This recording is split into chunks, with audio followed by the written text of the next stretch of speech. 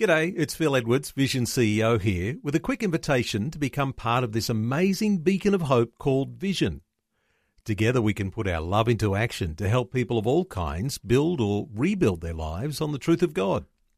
Please consider the part you can play during our upcoming Visionathon appeal, remembering that it's your support that makes Vision possible, including this podcast. Rise and Shine with Robbo and Becky on Vision. Well, we are so excited to welcome them back for the new year. Is it too late to say Happy New Year I don't in think February? so. No, Okay, I think so. We say Happy New Year to Brett and Kate Rowan from Focus on the Family Australia. Hello. Hello. Happy New Year to you too. Yes. I don't know what the protocol is, but how long you can say it, but I believe you can go into February. Okay, Yeah, I think so. Well, And we're that's good. then, And look, because it's we're the first obviously one. the first time you talk for the year, until so... February, and then after that you can't say it anymore. Okay. All right, okay. Oh, well, time's See, I almost told out. you, they know everything. Yeah, Fountain that's of knowledge, right. fountain of knowledge.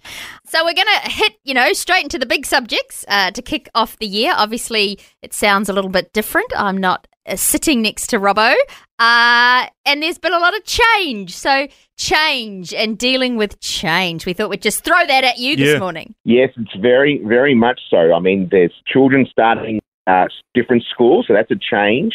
People may have moved house during this summertime. Then there's the aspect of maybe changing a job. But then there's the aspect that you can actually change yourself. What are the things you're going to change about you for this year? What are you going to learn? Kate and I were talking about this just yesterday. What are we going to change about our disciplines of spiritual devotions or to devotional life? And so there's lots of things that are in your capabilities or in your control. And in fact, Kate and I, over the summer holidays, what they call Marie Kondoed. We changed that. We altered the number of things in our cupboards and drawers, and it's made life a lot cleaner and happier and lighter. And so there's little things that you can do to change, but there's a lot of people who do not like change. Yeah. No. I don't know that anybody particularly likes change. I mean, some people embrace it more than others, but it can be unsettling. But it's good what you say, Brett, because it's true. I mean, obviously there's lots of things that happen that are out of our control, but there's a stack that really can be in our control, isn't it? Like even just the little things, thinking about things differently or attacking something with a different mindset is a change, isn't it? Oh, absolutely. And I think too, it's a choice about how we respond to the change. We can either go, well, I hate it. I hate that my children are at home, or I hate that my little one's grown up and going to kinder or school and all of that. Or we can go, what an exciting new adventure that lies ahead. What's the new season hold? What's that going to look like? Well, that's an adventure. And so, for us, we've just become empty nesters again, just because our kids have left to live overseas. And we were sad. I'm going to say we were emotional for probably 2 weeks, but underlying, we were for the adventure for them. So we can either sit there bemoaning, wallow, or bemoan the change. We can really grasp it and run with it, and get excited about the change. I mean, not all change is good, and not all change you've made a decision about, but it's what we do with it after that. Yeah. Because if we have a faith, we've got to believe that God's hand is in it. None of it is a surprise to God. And that's true.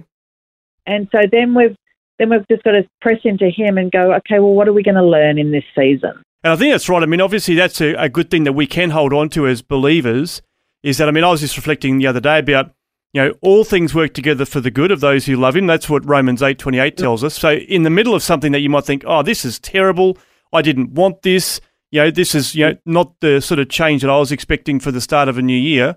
But you can say, well, hang on, I'm going to just press into that promise that somehow God's, able to work good out of this. And so let's look for the good in all this. Very much so. And when we've gone a number of different changes, we used to, you can get very stressed or overwhelmed, but then we're actually asking God, what do we need to learn through this? And going through it, you're not going to go, oh, good, it's another change. That's right. Or alternatively, you can say, wow, God, you must be doing something. I may not see it now, but I will see it in the future. I will see some good coming out of this, and how I can grow out of it, how I can show greater empathy to others who may be going through a similar situation. When we go through things, and sometimes it could be years, but other times it can just be a few months, and then you go coming through it and that change, and you go, wow, I'm for the better for it, and others can benefit from my change. And I think too, we have to make decisions about what's happening in our life. So, just small changes, making a decision not to hold a grudge, or making a decision to let go of something that we've been holding. Unforgiveness that we've been holding on to. All these things make us lighter. And so I guess that's the process. Brett saying we were Marie Kondoing our lives. It was like looking at the bigger picture. What has God got for us in this new season? It's not a whole lot of things that are surrounding us. And so that was part of clearing out our house and just going, we're going to make that thinner, lighter, and so we don't have to think about it.